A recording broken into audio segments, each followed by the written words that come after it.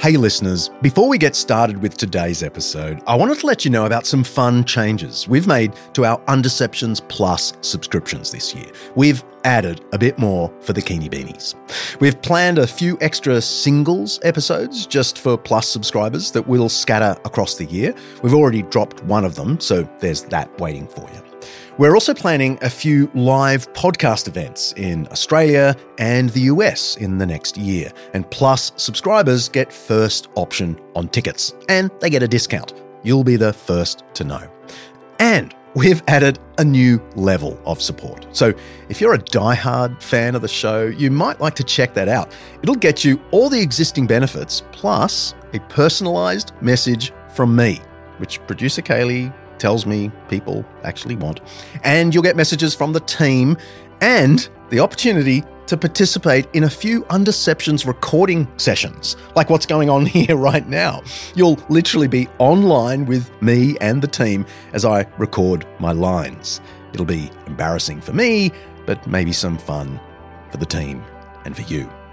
As always, we are grateful for your support of the podcast. It's an expensive show to run, and we're always looking for ways to make it bigger and better. Your Undeceptions Plus subscription allows us to do just that. So head to undeceptions.com/plus to become a subscriber today. Okay, on with the show.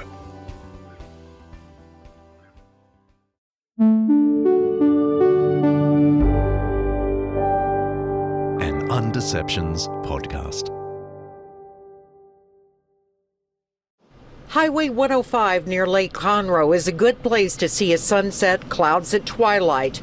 On Monday evening on this same stretch of road, Danny Ferraro and his wife were on their way to a meeting. We were not looking forward to it because we had an uncertainty about okay, well, what is this even about? Perhaps it was about putting them in the right place at the right time to see this. Look at that. And, she looked up, we're like, wow, that's an angel. He took out his cell phone, took the picture through the windshield as he was driving, posted it on Facebook, and his cell phone photo has taken on a life of its own. We're listening to a 2018 clip from ABC 13, local television news in Houston, Texas. Hello, Texas. Daniel Ferrara took a picture of a huge cloud formation in the shape of an angel, with rays of light reaching out from behind, creating this ethereal, heavenly glow. And I never even dreamed that we would be, that I would even get 1,000 shares or anything. Now that I reflect on it, it was a moment that I'll probably never forget.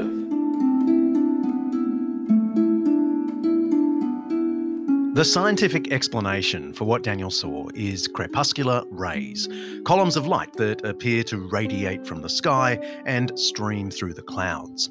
We'll post a photo in the show notes of what Daniel Ferrara and his wife saw along the highway that evening. It's pretty cool. You may have seen something similar, though perhaps not in the angel form. They're sometimes called God rays because I guess it looks like a message from heaven. Well, what if I asked you, what do you think heaven is like? I'm sure some of us will have a related picture in mind. Angels floating on clouds with radiating divine glory shining all around, and maybe some harp music in the background. But what is heaven really? If there's life after death, is this heavenly cliche all we've got to look forward to? And what will we be doing floating around in the middle of the air in our see-through form for all eternity? It doesn't sound great. I'm John Dixon, and this is Undeceptions.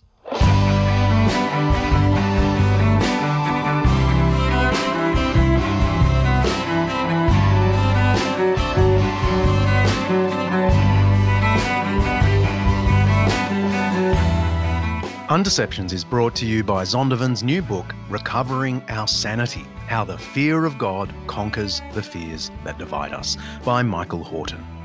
Each episode, we explore some aspect of life, faith, history, science, culture, or ethics that's either much misunderstood or mostly forgotten. With the help of people who know what they're talking about, we'll be trying to undeceive ourselves and let the truth out.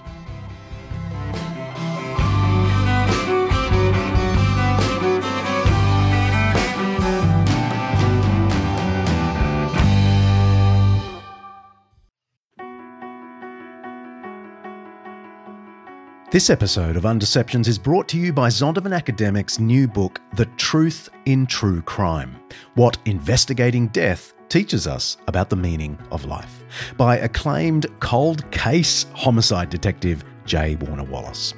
After years of investigating the causes behind deaths and murders, chasing leads and solving crime, Wallace decided to focus some of those same instincts on the most notable death in human history, the death of Jesus.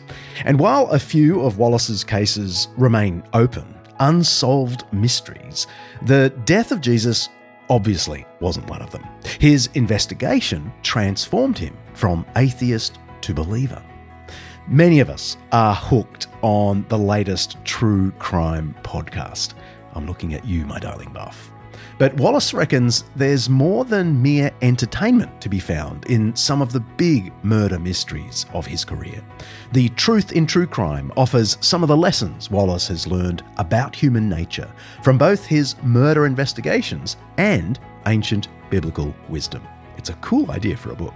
You can pre-order your copy of The Truth in True Crime by J. Warner Wallace now on Amazon, of course, or even better, head to zondervanacademic.com/undeceptions. Don't forget to write /undeceptions. zondervanacademic.com/undeceptions.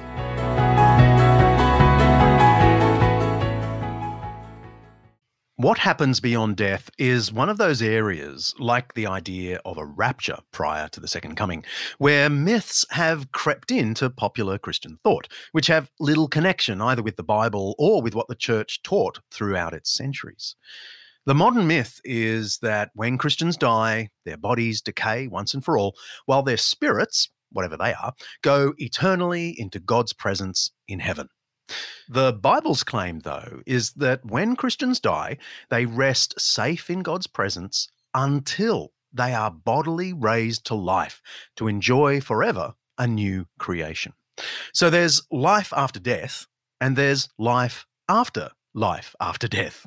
Our first guest points out that the popular conception of heaven is based on the first bit, the temporary state of resting with God in heaven before the resurrection. The typical cliche of heaven, maybe in the media or even in Christian pop culture, is spirits floating on the clouds, playing harp music in the light. What do you make of that impression? And where did it come from? Sure. I think we probably would likely say that it comes from a notion of the intermediate state, the idea that we are spiritually present to God as the soul and body are separated at death and prior to the return of Christ and the resurrection of the body. So there's an understandable sourcing of it, but as you described... That's Michael Allen, Professor of Systematic Theology at the Reformed Theological Seminary in Orlando, Florida. He's one of the contributors of a great new book titled Four Views of Heaven. We'll be hearing from a couple of other contributors throughout this episode. Michael describes his view of the afterlife as heaven on earth. But as you describe it, of course, that kind of biblical idea that's classically heralded by Christians, it doesn't tend to involve things like, the harp, for instance.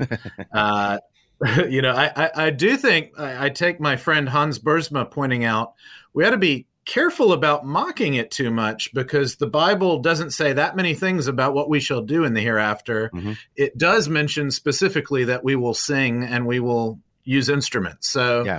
I certainly don't want to mock the idea that that's part of the vision. Well, I'm glad there's music. That's reassuring. That's right. But I guess it's the ethereal cliche, the cliche of it being an ethereal existence, non-corporeal. I'm just curious to know, do we know when that popped up in the church as the dominant motif? Well, so in classical Christianity, you've got the idea where for a time until Christ returns and there is a final resurrection of the dead, as foretold in texts like John 5, our spirits shall exist with Christ. But that's not the end game. That's not the final goal. That's a small incremental, good, but not yet fully glorious step to the new heavens and the new earth, the resurrected body, and God coming down and making his home here with us. The Bible actually says very little about this intermediate state, as it's called, the bit between death and resurrection. The Bible is much more focused on bodily resurrection, which is understandable because that's the state that is eternal. But first, a few thoughts about this temporary stage, what happens as soon as we die, according to the Christian tradition. Numerous theologians and Bible teachers over the centuries have taught a doctrine known as soul sleep. This is the idea that those who die with faith in Christ sleep unconscious in the protective care of God until the day of resurrection.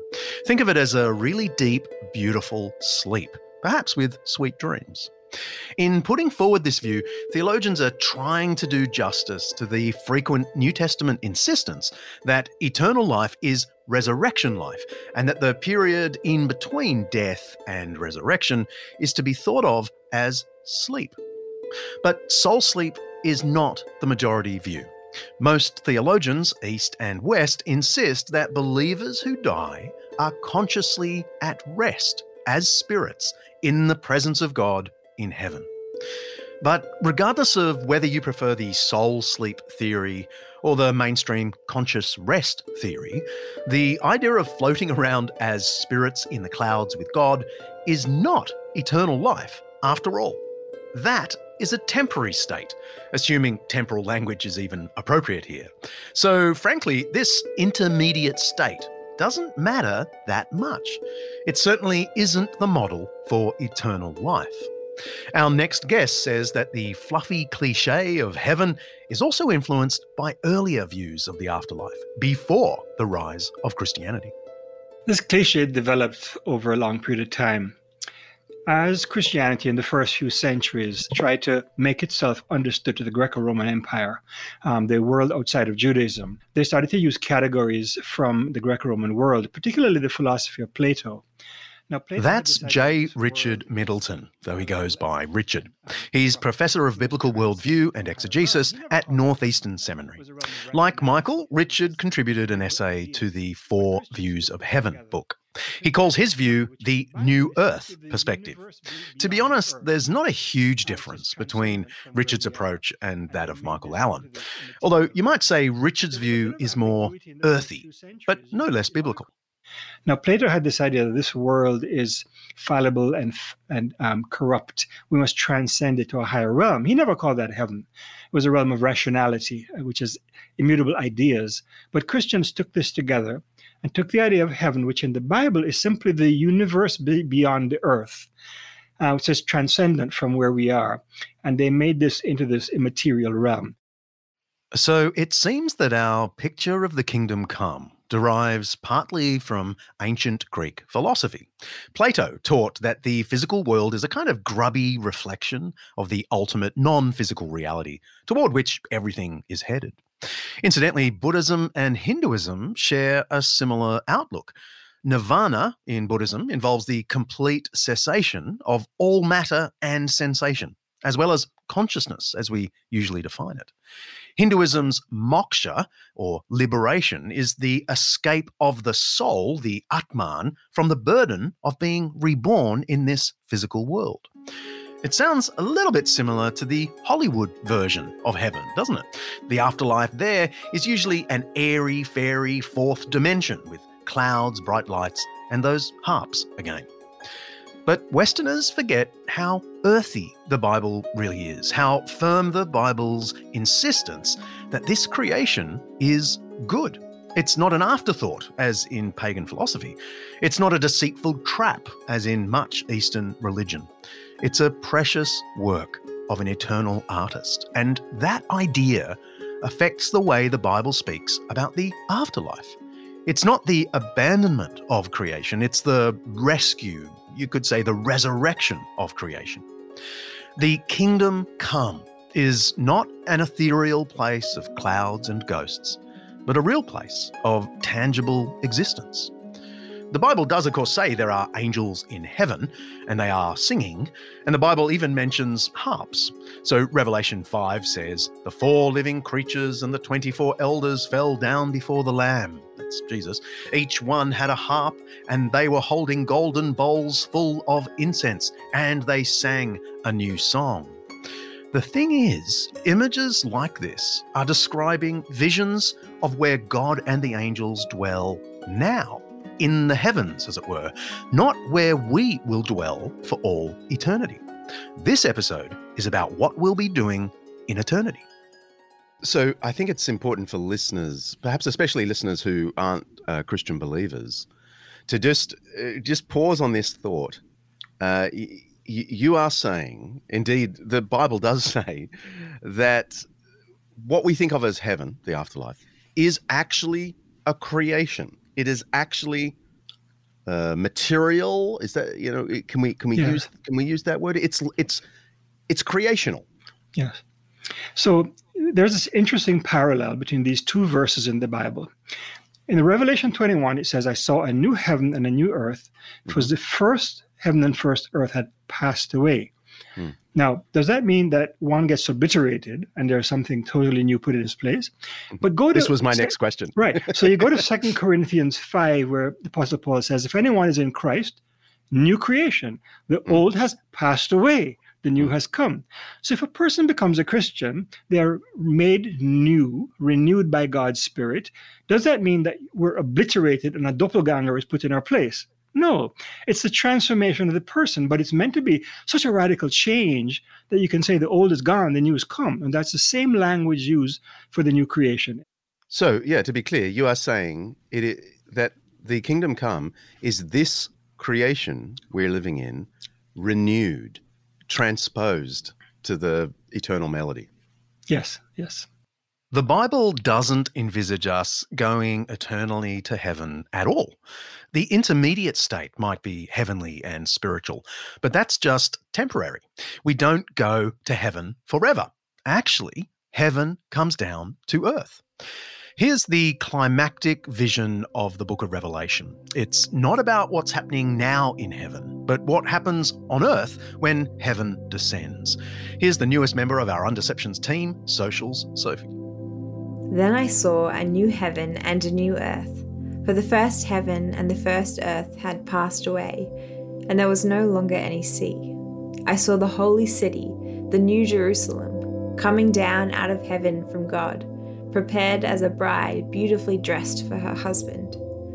And I heard a loud voice from the throne saying, 'Look, God's dwelling place is now among the people, and he will live with them.'" Thanks, Sophie.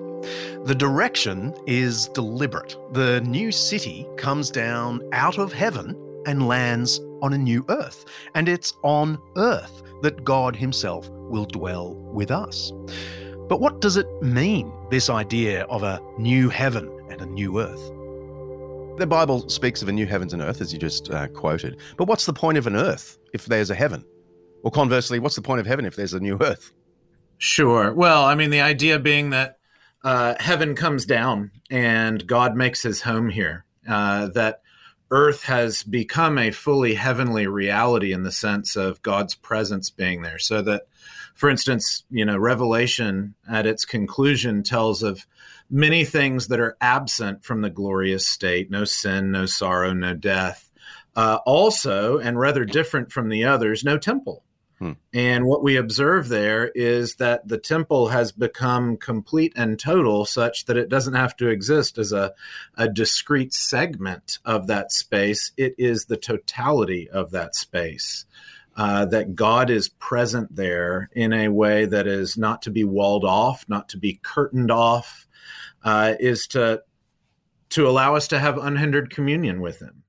This is actually a really cool idea. In the Old Testament, the temple was simply God's dwelling place on earth. The very word temple is just the Hebrew beit, or house. It's your home, right? And the Old Testament has stacks of rules and rituals about how to approach the house or home of God. And only a few of the holiest people can gain access to the inner rooms. But in the Bible's final vision of heaven on earth, there is no temple. for the simple reason that the entire creation has become God's home, and he's thrown open the access to all. Is it this creation restored, or is it a brand new creation, or do we not know?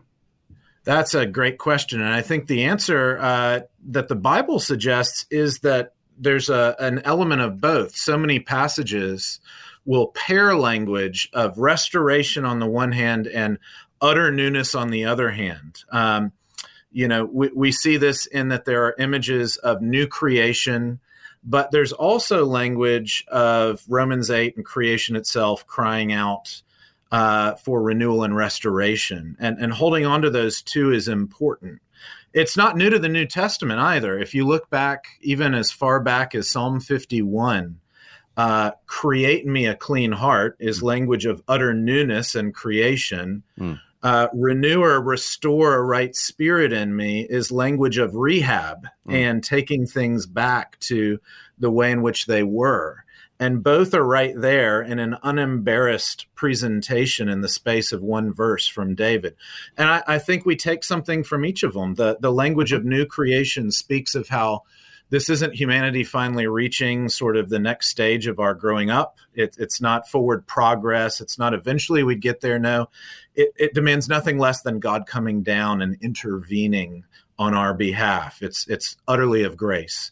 But it is restoration. It's us that are saved. It's this place that is restored. The destiny of humanity in the Bible is actually the culmination of a narrative. And this narrative starts with God creating a world that is good, that God wants to indwell with us as a temple. That's what a temple is for. And it goes terribly wrong, but the end, the eschaton, is God coming to remake the world good again, evil being transformed, human beings being redeemed, and we live with God in a new creation. So I think that if you don't understand the beginning, you mess up the end. If I may quote to you from The Princess Bride, there is this line in this movie where Inigo Montoya says, when the job goes wrong, you got to go back to the beginning. Well, that's kind of my philosophy here. We've messed up where the story is going. So let's start at the beginning. What's it really all about? Yeah. It's about God so loving the world. There's also a line in that movie that says, I think that word does not mean what you think it means. And we could apply that to heaven. I think that word does not mean what you think it means.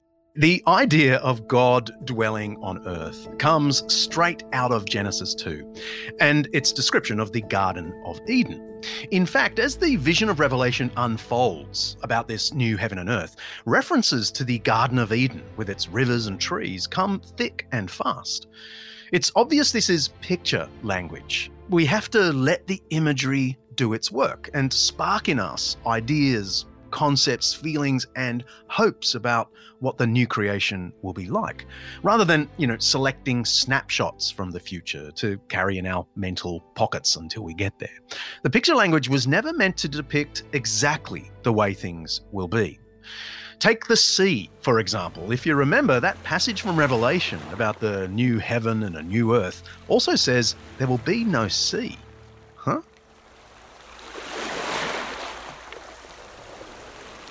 Now, when the book of Revelation says, behold, I saw a new heavens and a new earth, it says, and there will no longer be any sea. Now, Richard, you're talking to someone who grew up by a Sydney beach. And so that doesn't sound very good. And you're talking to a Jamaican who will be back in Runaway Bay, Jamaica in 3 days. And I'm looking forward to walking on that sandy beach barefoot, I tell you, more than anything else, because right now there's a snowstorm outside. So I'm looking forward to that. Well, there are at least two important ways to think about that statement. There'll no longer be any sea. The first is, in the mythology of the ancient world, the sea is a symbol for the forces of chaos. Imagine standing at the edge of a sea during a hurricane or a tsunami. It's devastating. So the sea becomes a metaphor for that which destroys. And in the book of Revelation, you have the beast coming out of the sea. So that there's no more sea means, at one level, no more evil. Evil is eradicated. But there's also this other interesting thing in Revelation, that the merchants of the world who control people, they control people through the sea trade. And you find that in the book of Revelation. So if no more sea means God will no longer enable corrupt trade practices in the world. that will oppress people. So it's really about the eradication of evil. It's a metaphor, but I'm looking forward to the ocean and the new creation. All right. Yeah, well, same. And ski slopes would be good. But if that's a symbol, a pure metaphor, some might say, well, so is all this stuff about new creation. It's just a metaphor. It won't actually be a new creation. So if you just go to what is symbolic or metaphorical and say it's just a metaphor, then you can say that about almost anything. But if you ask about the coherent theology of the Bible assumes that God wants to renew the world. And it goes back long before eschatology as a doctrine ever arises, that God cares about this world and God wants us to live in this world to his glory and honor. And so materiality is important. And this is one of the points that a lot of people who study history of religions will say the Jewish Christian tradition is rather unique in the world in affirming the value of materiality, the value of earthly, mundane life. And so it's not just about imagery and symbolism. The question always is, what's the point of the imagery or symbolism? The point of a new heaven and a new earth is that the world will be renewed. It doesn't specify how that will be. I have no idea what it will really be like, except that evil will be eradicated. But I don't know what that's going to be like. I've never lived in a world with no evil. I've never lived a life with no evil within me. So it's going to be a radically new world. So that's our new home. But what about our bodies? What does the resurrection mean for us in the kingdom come? What will we look like? Who will we be? What will we know? Will we recognize each other? That's after the break.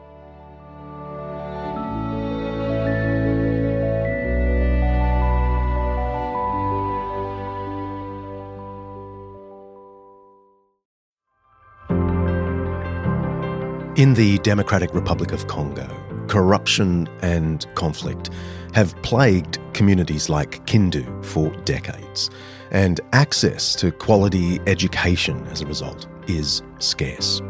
Schools around Kindu, one of the poorest parts of the DRC, are often dilapidated. They lack basic essentials like books or even teachers. Anglican Aid is looking to change that.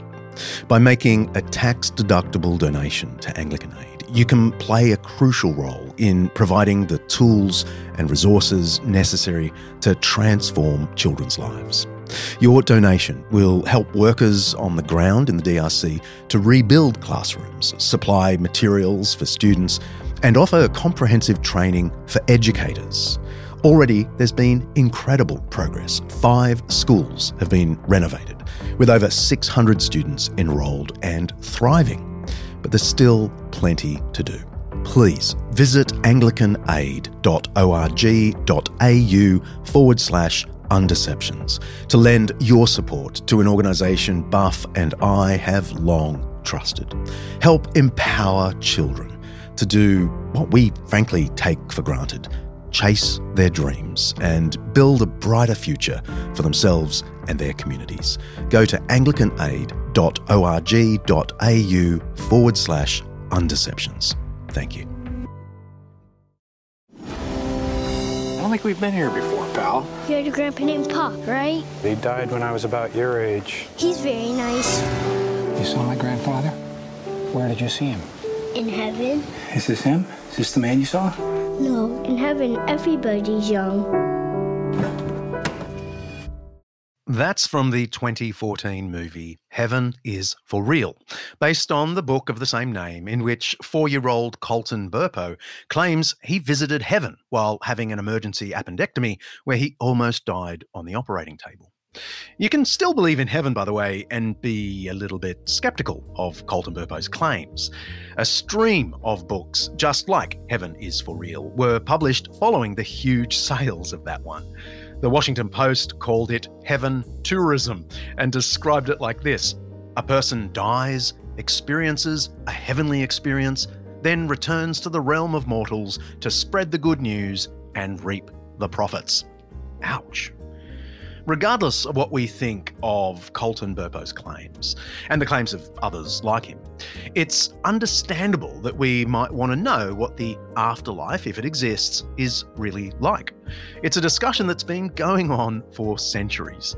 Take a question like, what age will we be in God's kingdom? If we die at 99, will we have to spend eternity being super old? What about kids? Will they be eternally in the terrible twos? Or perhaps worse, teenagers? Thomas Aquinas, for example, the great 13th century theologian, suggested that since Jesus was around 30 when he died, we'll all be around 30 in the resurrection. Peter Lombard, another medieval theologian and the Bishop of Paris in the 11th century, also argued that there would be a multitude of 30-somethings in the resurrection. Now that sounds good to me, though perhaps for some of my listeners you're thinking, man, that old? Lombard, by the way, also argued that we wouldn't need to eat or drink in heaven. I don't know how that squares with all the Bible passages about feasting in God's kingdom, or Jesus' statement that he wouldn't taste wine again until I drink it anew in the kingdom of God. But plenty of ink has been spilled on this kind of thing. In a way, it is the right question. After all, the Bible speaks of us having a body. Christians have for, pretty long time said stuff like, I believe in the resurrection of the body and the life everlasting. I think a few Christians have said that once or twice. Does it really mean a body? Well, I think it plainly really does mean a body, but understanding what sort of body is right where things get really complicated. And of course, we've got a snapshot. It's admittedly not described in all the detail we might want, but it's rather remarkable that the body of Jesus is depicted in a range of ways. On the one hand, he has a body like what we encounter and what we experience. As a Floridian, I should point out he eats fish, right? I take it that seafood makes it. And all right. Well, this Sydney man will be happy about that. There you go. We can share that hope. So he has a digestive system. He can eat food. He can be seen and perceived. He can be touched. In fact, not only that, but he can invite folks to touch wounds, which would have been marked by his experience of torture and death. And so there's continuity. At the same time, there's remarkable discontinuity in all sorts of ways. It seems, in Luke 24, is capable of moving through a wall, which seems to be the most likely reading of an admittedly challenging text. He's not perceived immediately by some of his closest disciples, even as they talk to him about him. So admittedly, there's some things that are strange. And of course, he's capable of ascending on high out of their sight, as Acts 1 describes it. So we see notions of continuity and discontinuity. And again, I think each discipline our thought about what little, but what really we can know. And we can know little, but we can know really. Resurrection of the body derives from Judaism, and it comes between the Old and New Testaments. You don't really have the doctrine clearly in the Old Testament, but the idea is that God has promised good things for humanity. We have messed it up terribly, and there's a lot of oppression in the world, and given where we are right now with Russia and Ukraine, you see that so clearly. And the resurrection of the body says, no matter what people do to you in their unrighteous, evil oppression, God will win out because he will make a new world and you'll get a second chance at it. In a real body, in a real world with genuine blessing, peace, and shalom, where there will be no more evil. So it is meant to be a revolutionary doctrine, countering the notion of oppression. Oppression is not the last word. Let's press pause. I've got a 5-minute Jesus for you. The Apostles' Creed has been a standard summary of Christian belief since its origins in the 2nd century. To this day, it's affirmed by both Roman Catholic and Protestant churches. Now, there are 2 references in this creed to the afterlife. One relates to Jesus. In the middle stanza, it says, "On the 3rd day, he rose again from the dead." That's the heart of Easter, the heart of the Christian faith. But the other reference is about believers in general. It comes in the 3rd stanza of the creed. "I believe in the resurrection of the body and the life everlasting." Sometimes even long-term churchgoers assume that the reference at the end of the creed to the resurrection of the body reiterates what was said earlier about Jesus' resurrection, when it says, on the third day he rose again. But the third stanza of the creed is about believers, not Jesus. Following the teaching of the New Testament, the Apostles' Creed states that just as on the third day Jesus rose again, so at the end of history, men and women will experience their own resurrection of the body. And it's in this bodily mode that we will enjoy life everlasting. Historically, in other words, the Christian view of the afterlife has always envisaged resurrected bodies in a revived creation, not immortal spirits in an eternal heaven. That is what the kingdom of God is all about, the Lord's reign over creation. Jesus himself frequently spoke of the resurrection, ours, not his. In Luke chapter 14, he said, "When you give a banquet, invite the poor, the crippled, the lame, the blind, and you will be blessed. Although they cannot repay you, you will be repaid at the resurrection of the righteous." In John chapter 5, he says, "Do not be astonished at this, for the hour is coming when all who are in their graves will hear my voice and will come out, some to resurrection life, some to the resurrection of condemnation." Paul taught the same thing. He described Jesus' resurrection as the first fruits in 1 Corinthians 15. This is an agricultural term, of course, for the initial produce of a coming harvest. So Jesus is the first indication, the inauguration of God's great future harvest when he revives the dead and renews creation. When I first became a Christian, I feared that the Bible taught the ethereal clouds and angels view of heaven. I thought God's kingdom was a bodiless spirit world. But the thing is, I loved the taste, smell, sight, sound, and touch of this world. Now I was meant to look forward to losing these five senses and having them replaced by some spiritual sixth sense. And I really wasn't excited about it. Fortunately, someone pointed out to me that's not what the Bible teaches. The Bible's kingdom come isn't an ethereal place of clouds and spirits. That's pagan theology, Hindu theology, Hollywood theology. The kingdom come is a new creation with resurrected bodies. It's a place where the frailties and disappointments of this natural order are resolved through an extraordinary act of divine recreation.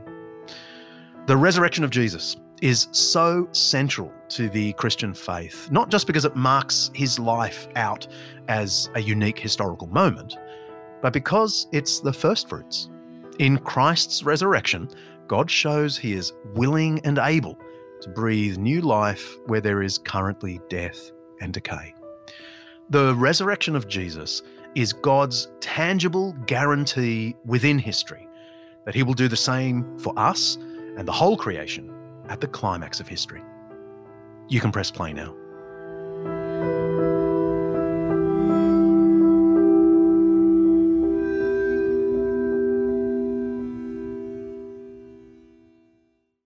What does the resurrection of the body and a new creation mean for personal identity? You know, for your personal identity. Will we remember this world, recognize each other, that sort of thing? Yeah, it certainly seems to be the case. There are a few things that are revealed, and then there's a lot where we're left to simply either speculate or to say we don't have the room or the freedom to speculate with any knowing sense. I think there's some basic elements we can identify. Jesus can be recognized, and that seems to suggest that personal identity is such that while it may not be exactly as we experience it now, that nonetheless, individuals can be identified in some way, and their history can be experienced and remembered in some fashion. At the same time, we got to acknowledge, and a lot of folks working in what we call disability theology will point this out, there are real questions about things related to suffering, to, we could say, the experience of trauma. What would it be like to know someone and to remember some history that inevitably, in small and great ways, involve sin and struggle and suffering in this life. In a world where there's no sin, there's no shame, there are no tears, there's no death. What it means for us to know things has to be healed in some fashion. There's a whole lot of stuff that we're just not told about the future in the Bible. The way I think of it is eschatology can get you tied up into knots if you read the Bible literalistically, taking all the imagery, beasts and horns and all sort of weird stuff.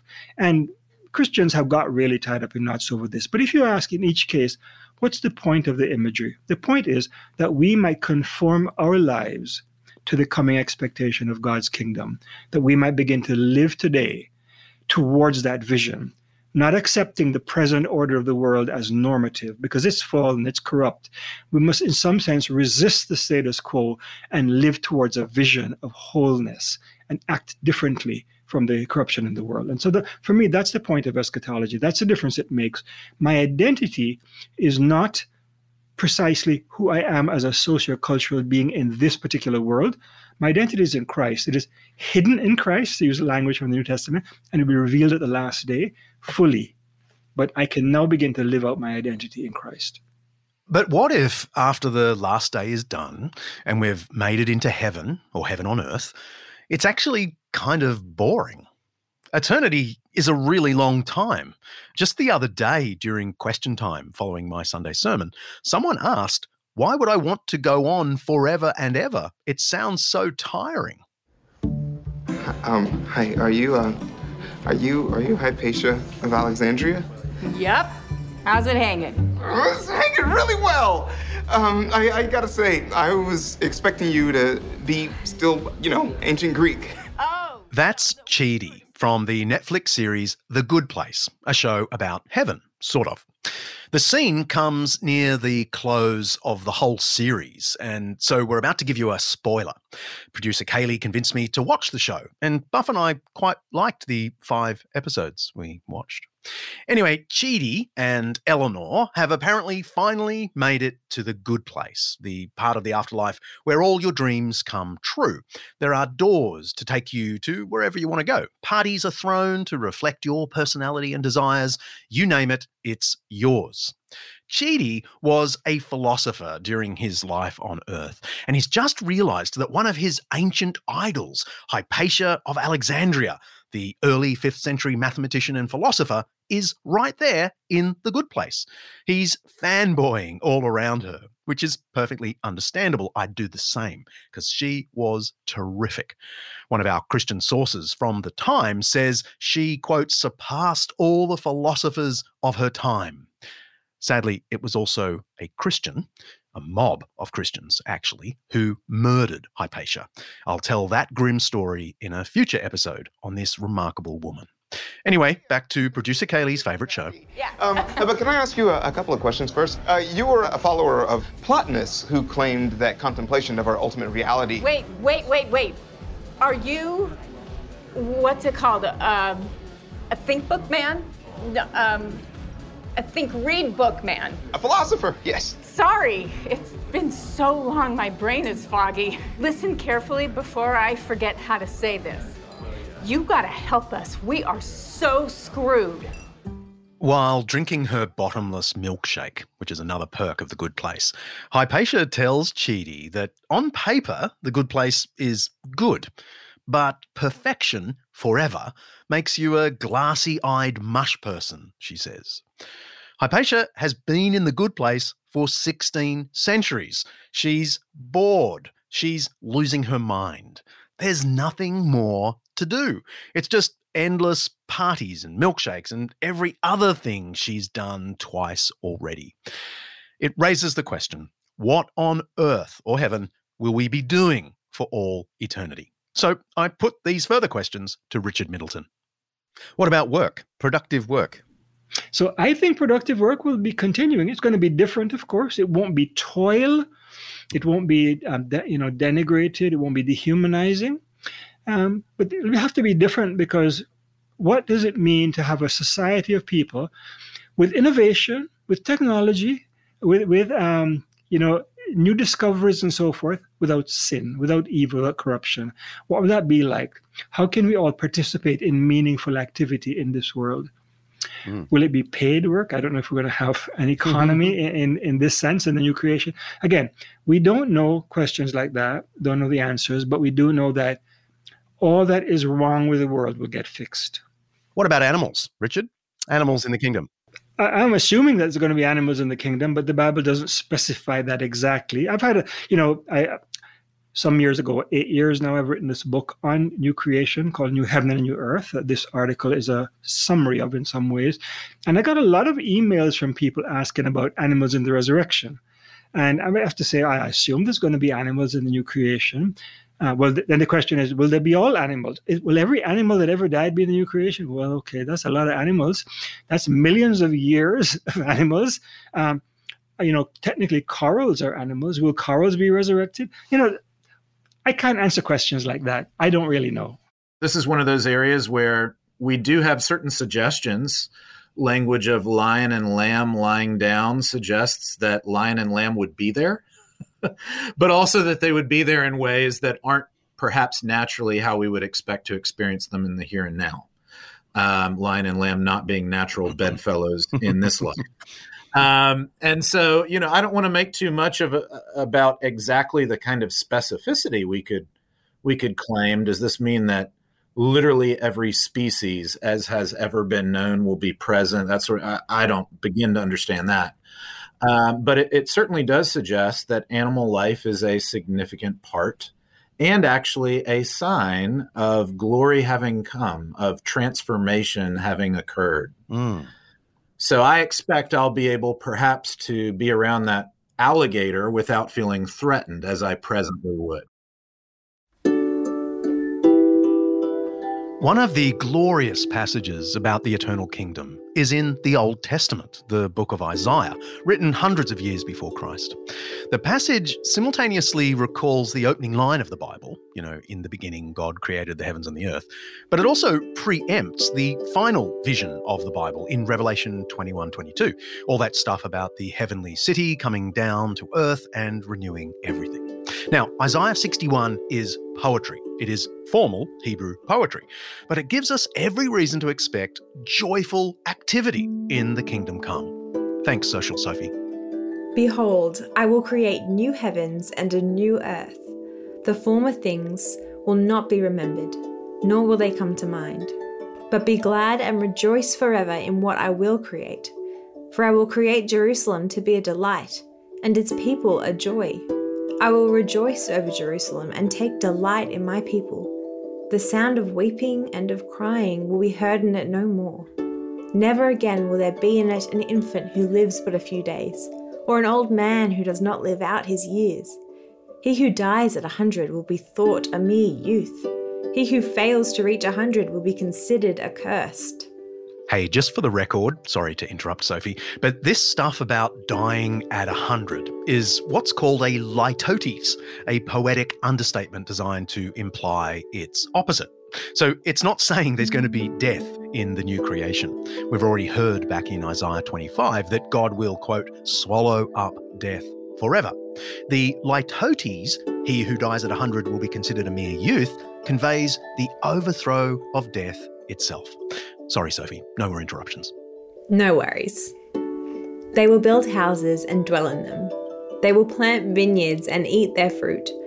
No longer will they build houses and others live in them, or plant and others eat. For as the days of a tree, so will be the days of my people. My chosen ones will long enjoy the works of their hands. They will not toil in vain or bear children doomed to misfortune. For they will be a people blessed by the Lord, they and their descendants with them. Before they call, I will answer. While they are still speaking, I will hear. These verses give us a poetic snapshot of the physicality and activity of the new creation.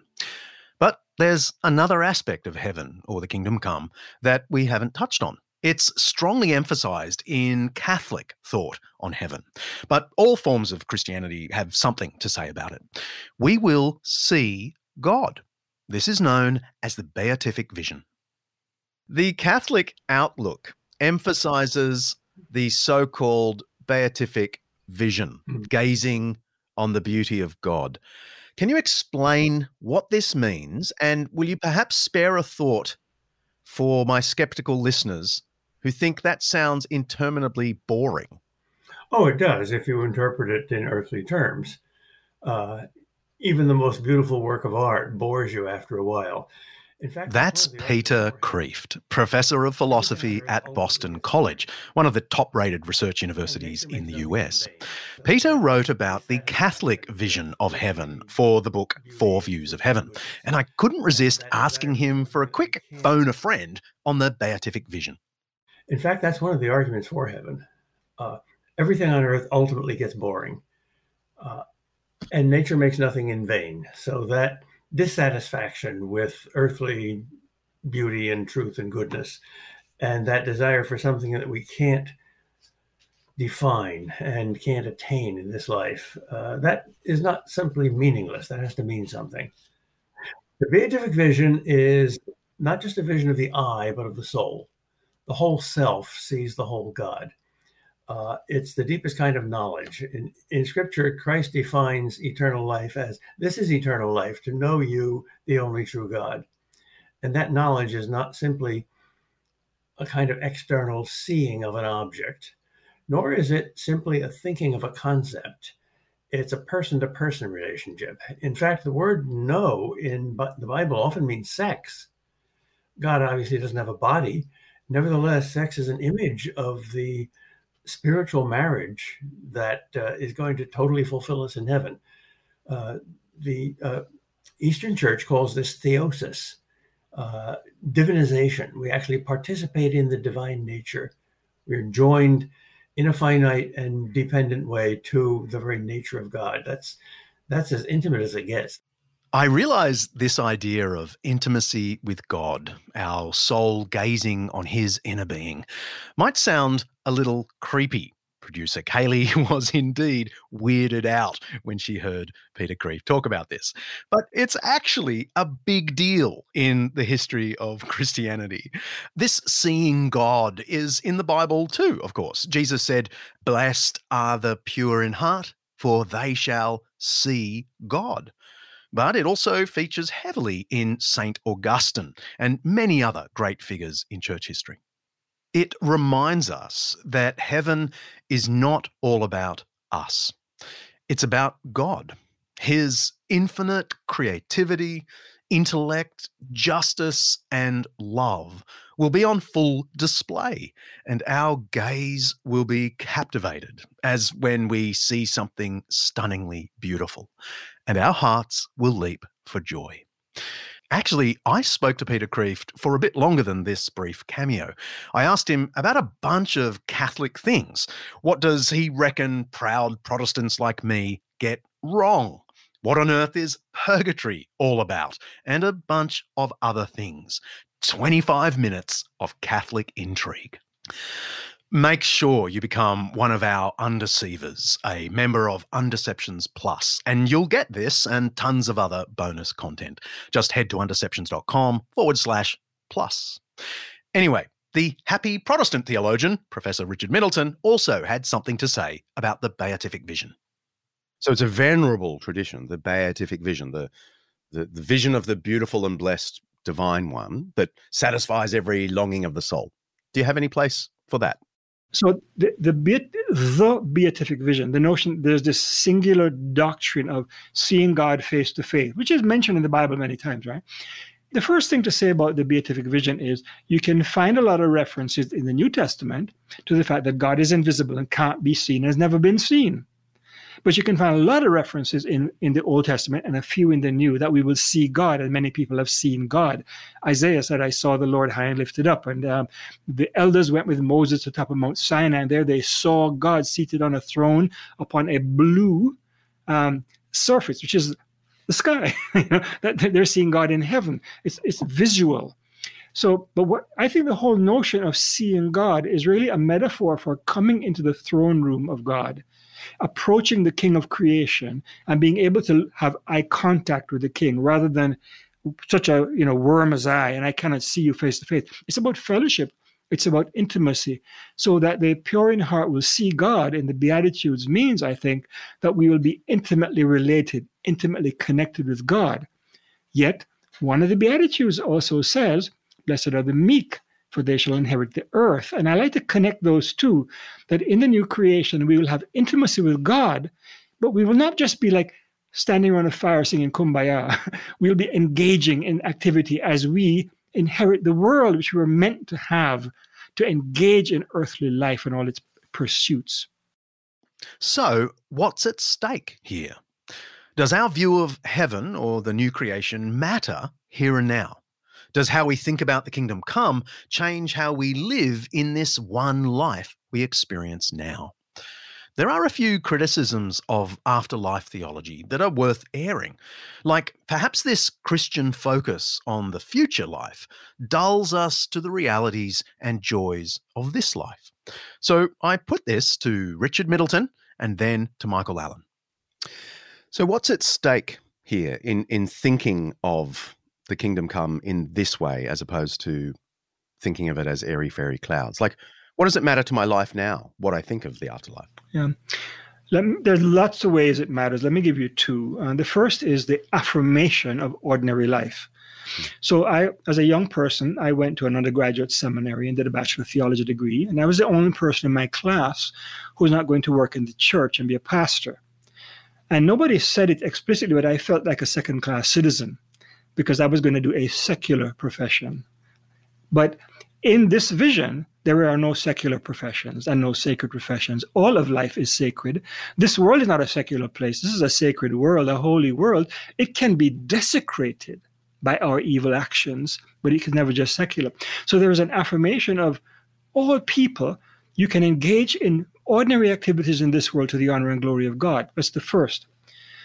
The second application is almost the opposite, is that you get a critique of this world. Nothing in this world at the moment lives up fully to God's purposes. And so anything can be called into question and improved. So that's why we're not into nationalism in that sense of I want to be patriotic to my three countries that I'm a citizen of at the moment, but I'm not nationalistic. I don't absolutize that country, because even my wonderful country, Jamaica, with its bobsled team and all that stuff, and I love it, and Bob Marley and Usain Bolt, I got critiques of this country and the way it operates in all kinds of ways. So the coming of the kingdom and the new creation calls into question our social formations in this world. They can all be critiqued. They can all be improved. They can all be lamented, because we're not there yet. Yes, and the two things you just said, in a way, seem to dodge a very common criticism of our secular friends, that Christians are so heavenly minded they're of no earthly use. You're sort of saying, you're affirming on the one hand and critiquing on the other. I guess, some of my listeners might be thinking, does all this stuff about the future dull Christians to the problems of the world, as Marx claimed? Or on the other hand, does it cause Christians to deny their temporal pleasures, as Nietzsche claimed? Yeah, and I think Christians ought to go the route of Augustine in the first part of The City of God, and not just defend Christianity here, but actually take the fight to the naturalist, the materialist, the secular person, each in their own ways. If you look at human history, folks who are making a difference are more often than not folks who are heavenly minded. Precisely because of a resolute hope, they're willing to sacrifice themselves and to put themselves on the line, even to the point of death, for the sake of others. It's a profoundly motivating effort, and all sorts of things that my secular neighbors would want to celebrate. So many of them come because Christian women and men have, out of that living hope, given of themselves to lead the cause of human rights, the abolition of slavery, sort of the expansion of healthcare or of education and so forth. And I would want to press further and say Augustine and others looking at other human communities, cities of man, not of God, would point out Rome knows that sort of to keep the status quo going, they need to offer spectacles. And the Colosseum's got to exist because people will care about changing the status quo unless they're distracted and entertained. And what do you know, but most people who don't have a heavenly hope, they don't wind up actually changing the world all that much. Why? Because they're watching Netflix, or they're going about daily entertainments that distract them from the kind of real costly service that would be involved in love and good works. And Christians sure don't do it perfect, but I think our track record on that front actually stands up remarkably well. And our principles have much greater explanatory power for challenging the status quo, for selflessly giving ourselves in service, for trying ultimately to embody the witness of Jesus, who was heavenly minded, Hebrews 12 tells us, for the joy set before him, he endured the cross, despising its shame. And one way or another, Christian or not, you got to say, he did change the world in some fashion. Yeah. And it's precisely because he was fixed on something beyond his last gasping breath there on that Roman cross. I'm pleased that you've kept up the Undeceptions average of mentioning Augustine every second episode. So thank you. Thank you very much. Is that on Undeceptions bingo cards everywhere? It is, okay. Yes. But what about the other side of the ledger, the Nietzschean critique, that this future orientation of Christians causes them to deny the life power of now? The pleasure. Yeah, sure. I think the way in which I'd want to respond to that would be to, look at it in a couple different ways. One of which would be Christianity has not sought to somehow suggest that this world is bad, that this world is anything but good, albeit fallen. But that's very different from saying this world is the greatest. Yep. Or the most glorious. And what we see again and again in the pages of Scripture is the argument from good to great, or more specifically, from grace to glory. And so, it can be the picture of marriage where the love of the couple, the delight of man and woman together is going to be a great good, a delight, a pleasure, a caring for one another, a cleaving together, a real kind of knowing of one another that is such an innate good. And yet the Bible again and again says that points to something eschatological. That points to something that's even greater, that's symbolized in marriage, but exceeds it, hard as that might be for us to fathom, that there's this oneness with God. And so that doesn't lead me to somehow feel bad about being a married man, about delighting in time with my spouse, about enjoying the good things of this world or of that relationship. But it gives me a set of lenses to sort of experience that gratefully and in anticipation of the fuller satisfaction yet to come, as opposed to the kind of Nietzschean view, which ultimately is going to be sort of a narrative of declining satisfactions. The idea that you're always going to get less of a delight the second time, the third time, the fourth time you experience that, and you have no hope of it ever getting any better, which is why Nietzsche goes aggressive. Yeah, our pleasures can't bear the weight. I regard the brain as a computer which will stop working when its components fail. There is no heaven or afterlife for broken down computers. That is a fairy story for people afraid of the dark. Ouch. That's Director Mark reading something the physicist Stephen Hawking said in an interview with the UK Guardian. I love what Professor John Lennox of Oxford said in reply, that atheism is a fairy story for people afraid of the light. Michael, what do you say to doubting listeners, skeptical listeners, who think all this heaven stuff is just wishful thinking? I mean, sure, they can see that it's lovely, it probably does help you in life, but it's just wishful thinking. Sure. Yeah. Well, I mean, I think this is where ultimately it hinges on two things. First, whether or not one's convinced by the resurrection claims of Jesus Christ, but secondly, whether or not one also observes that his apostles and disciples plainly realize that has impinging pertinence for their own lives, such that they too are willing to go get themselves killed, when they could very easily otherwise tap out. It seems to me that on both those fronts, the historical arguments are remarkably overwhelming. They require care, they require study, they ought not be rushed. But Christians have every reason to enter into that process precisely because it strikes me, as it has struck so many, that they are remarkably consistent in what we observe. And therefore, I can see, that Jesus himself selflessly gave himself up to the point of death. And he did so precisely because he knew he had the promise of God raising him from the dead and bringing him into his eternal glory. And his disciples knew right off the bat, in the midst of their despair, as he addressed them, that too was going to be their story as well, suffering and then glory.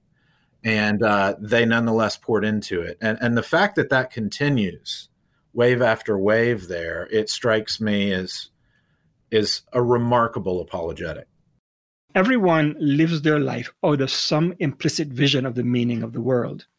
It may not be a clearly articulated philosophical position. In fact, usually it's not. But it is a vision of the meaning of life. So what's life all about?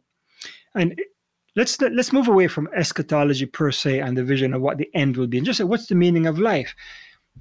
The Bible tells a story, and all articulation of the meaning of life can be understood in terms of a narrative, a story of meaning that stretches through time that we participate in.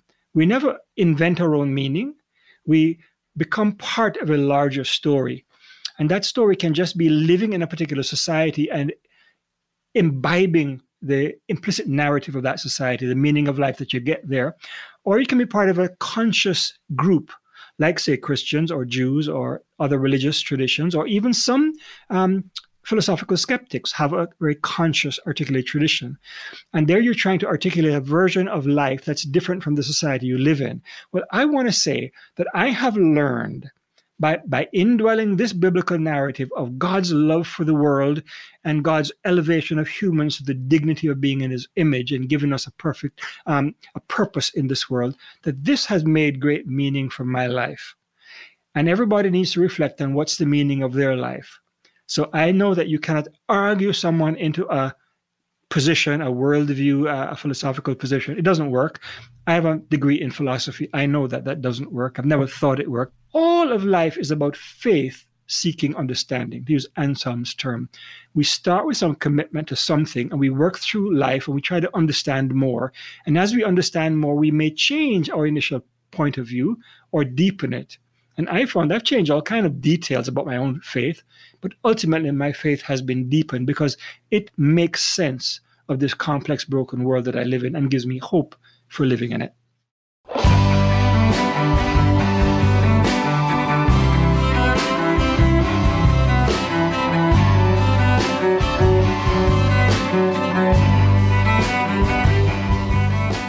If you like what we're doing here at Undeceptions, then you might be interested in this. Just this season, we've launched Undeceptions Plus, which offers exclusive bonus content to members, who we're calling Undeceivers, for a small monthly fee, just $5 Aussie a month. You can unlock uncut interviews, extra question and answer sessions, and peeks behind our creative process as we put the shows together. Don't worry, all our regular episodes will remain free and available to everyone. But in becoming an Undeceiver, you're really helping us to keep the show sustainable and thriving. We'd love to have you with us. It's really easy, so just head to undeceptions.com/plus for more. And while you're there, send us a question, and I'll try and answer it in our upcoming Q&A episode. Next episode, grab your battle axe, get aboard your longship, put on your horned helmet that probably never existed. We're off to Scandinavia for an extended look at the history, culture, religion, and eventual Christian conversion of the Vikings. See ya.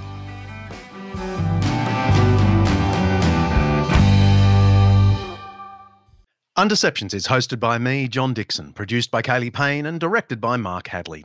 Editing by Richard Humwee. Social media by Sophie Hawkshaw. And admin by Lindy Leviston.